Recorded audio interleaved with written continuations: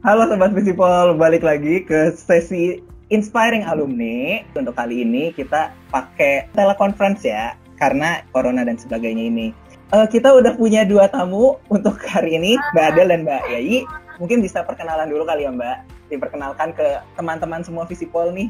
Nama aku Adelia Murti Septiningtyas, aku biasa dipanggil Adel. Jadi aku di Departemen Ilmu Internasional angkatan tahun 2012. Dan profesi aku saat ini adalah Corporate Communication Executive di PT Hutama Karya, salah satu BUMN infrastruktur. Nama aku Yai, aku Ilmu Komunikasi 2010. Aku sekarang juga kerja sama kayak Adel di Corporate Communication Executive sama Karya.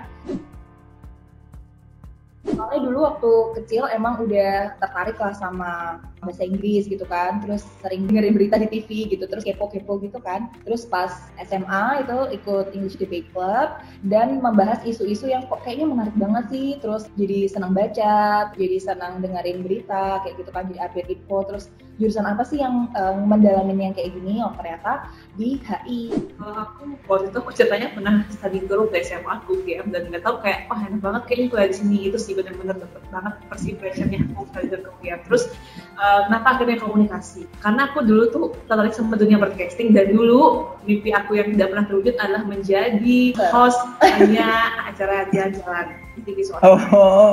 Itu motivasi pengen masuk komunikasi. Ada pengalaman yang menarik atau lucu nggak selama berkuliah nih ya? Nah dulu ikut beberapa organisasi kan, dan di Komahi waktu itu juga jadi kepala departemen kurikuler dan akademik. Jadi bertanggung jawab untuk beberapa event juga kan. Dan kalau event pasti mahasiswa itu butuh dana, dan kita pasti disuruh danus jualan risol mayo, jualan apalagi tuh banyak banget kan. Kadang kayak banyak event terus suruh jualan, tapi pas ngerjain tugas juga jadi kadang-kadang beli jualan sendiri gitu kan. Nggak apa-apa, dan event kita tepat sana. Kalau aku nggak pernah nyangka waktu itu jadi ketua Komako sih, itu tahun 2012. Dan story ketua Komako itu cewek terus pokoknya. Dan sampai periodeku akhirnya aku juga cewek juga gitu. Itu banyak yang menarik karena aku sebelumnya juga nggak terlalu sering ikut organisasi terus jadi ketua. Dan pengalaman yang aku sangat syukuri sampai saat ini adalah handling event. Menurutku pengalaman yang berharga banget, dan itu pengalaman yang nggak mungkin kamu dapatkan di kelas. Nah, kalau terkait keilmuan, relevansinya keilmuan yang dipelajari selama kuliah dengan pekerjaan saat ini, itu gimana Mbak?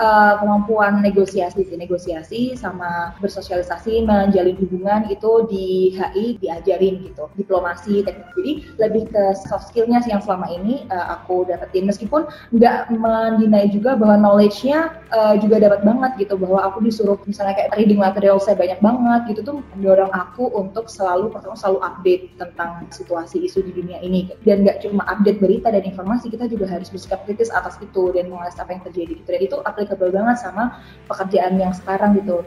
Itu juga harus adaptif sih gitu. Jadi benar. Kayak belajar menyesuaikan di mana kita kerja, menyesuaikan pola kerja, menyesuaikan pola komunikasi dan segala macam gitu. Kalau knowledge, konteks itu bisa dipelajari sambil jalan. Yang harus perhatikan itu, kerja itu tuh bukan berarti kamu menerapkan ilmu yang kamu pelajari di kuliah itu persis kayak gitu, enggak. Tapi itu yang diterapkan yang adalah mindset.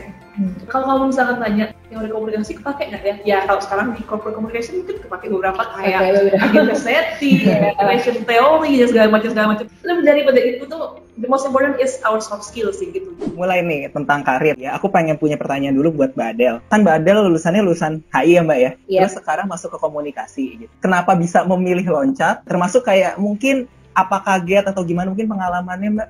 Somehow aku awal-awal tuh kayak wah asik ya kalau bisa kerja di suatu field of work yang linear gitu sama apa yang aku pelajarin. Jadi aku tuh bisa mengimplementasikan apa yang aku pengen. Tapi as time goes by gitu, aku juga akhirnya beradaptasi gitu kan. Ternyata Tuhan berkata lain gitu. Aku ditempatin di BUMN. Tadinya aku skeptis juga kan, BUMN tapi infrastruktur gitu kan. Tapi waktu itu aku di interview dan kita malah kayak ngobrol gitu, kita kayak diskusi, dan di diskusi itu aku dapat insight bahwa ketika kita tuh bergabung di suatu perusahaan dan mungkin perusahaannya itu masih dalam proses menjadi baik gitu ya, maksudnya ini masih dalam proses berjalan, itu akan punya nilai achievement yang beda ketika kita bisa membuat sesuatu di situ dan membuat perubahan di situ instead of kamu bekerja di sesuatu yang udah established kayak gitu. Itu yang membuat aku akhirnya mendorong aku ambil kesempatan ini waktu aku interview di HK kayak gitu. Karena kaget ya pasti kaget, tapi harus adaptif. Untuk Mbak Yai ya Mbak, Kalau aku ngeliat kan di CV-nya, beberapa kali pindah pekerjaan. Gimana sih kayak dinamika job seeking-nya sampai this is it gitu loh Mbak? Jadi kalau flashback sebelum wisuda itu aku udah mulai cari kerja kan. Aku pun juga dulu tuh nggak tahu BUMN sih sebenarnya jujur. Jadi itu tuh muncul ketika kita berkunjung ke Career Days di GSP, ada brand-brand besar yang kita tahu, ada Astra, ada apa, terus tertarik, wah Astra kayaknya nih gitu. Ternyata ada MT, salah satu anak perusahaannya. Dulu malah ada daftar di Astra International, lolos lah pokoknya, terus aku nyari ada perusahaannya Astra Credit Companies namanya. Tapi di satu saat aku merasa kayak, oh ini kayaknya bukan aku deh di sini bidangku gitu. Nah, akhirnya aku beralih masuk ke BUMN konstruksi lain, cuma bukan HK, itu kayak masih cari jati diri gitu. Oh jadi BUMN konstruksi itu seperti ini ya lingkupnya gitu. Itu posisiku waktu itu memang bukan staff juga, itu aku lebih ke sekretaris sih waktu itu. Terus aku mulai ngerasa lagi gitu, kayak aku pengen create something nih gitu loh. Terus ada di masa ketika aku kayaknya ingin berkontribusi juga kayak bikin konten atau mungkin sampai ke menghadirkan decision making gitu. Terus itu bertepatan dengan waktu HK buka rekrutmen untuk MT ini gitu, dan ada jurusan komunikasi. Kesempatan banget nih aku komunikasi bisa masuk BUMN dengan jalur komunikasi. Kalau kita ngelihat ya, ini kan industri yang mungkin katakanlah saintek banget gitu ya Mbak ya. Nah peran signifikan nih yang Mbak rasakan, perannya sosial banget gitu. Itu apa sih Mbak di industri ini ya gitu? Menurutku hal yang paling HI yang pernah aku lakukan di Hutama Karya itu diberi kesempatan sama kantor buat mewakili Hutama Karya ke New Zealand waktu itu di Auckland buat ada pameran yang diadain sama Kementerian Luar Negeri Republik Indonesia sama Kementerian Luar Negeri di New Zealand gitu, untuk intinya untuk mempererat kerjasama kedua negara sih.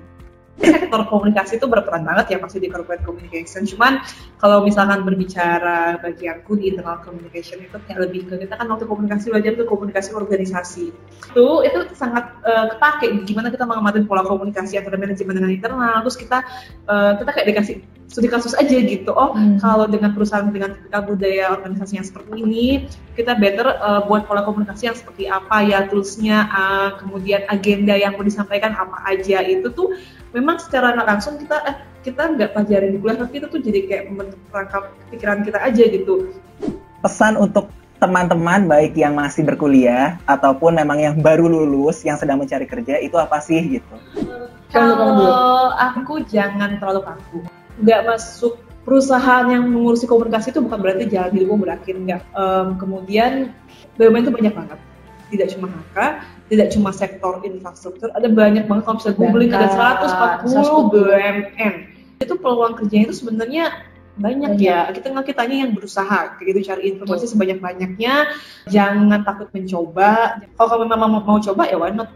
Open mind aja dan punya growth mindset. Jadi kalau kamu gagal ya itu artinya kamu sedang belajar gitu. You can learn something from everything.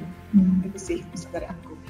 Kalau aku nambahin mungkin ini ya, jangan terlalu idealis, tapi juga harus bisa catch opportunity, harus bisa ngelihat opportunity foreseen gitu. Jadi kayak, oh opportunity ini tuh bisa bawa apa sih ke depannya buat aku kayak gitu. Terus yang kedua, kita tuh istilahnya jangan jijian gitu loh kalau kamu mau ngerjain sesuatu. Terkadang kita mikir kayak, bisa aku ngerjain hal-hal yang remeh-temeh gini gitu kan. Kadang-kadang kita masih ada pemikiran kayak gitu kan.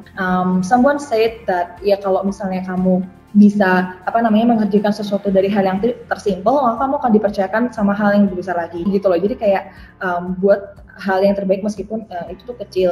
Terus kerja di BUMN itu tuh menariknya adalah kita tuh antara government sama kita korporasi. Jadi kita juga mematuhi pemerintah, maksudnya kita tuh jadi agent of development-nya pemerintah.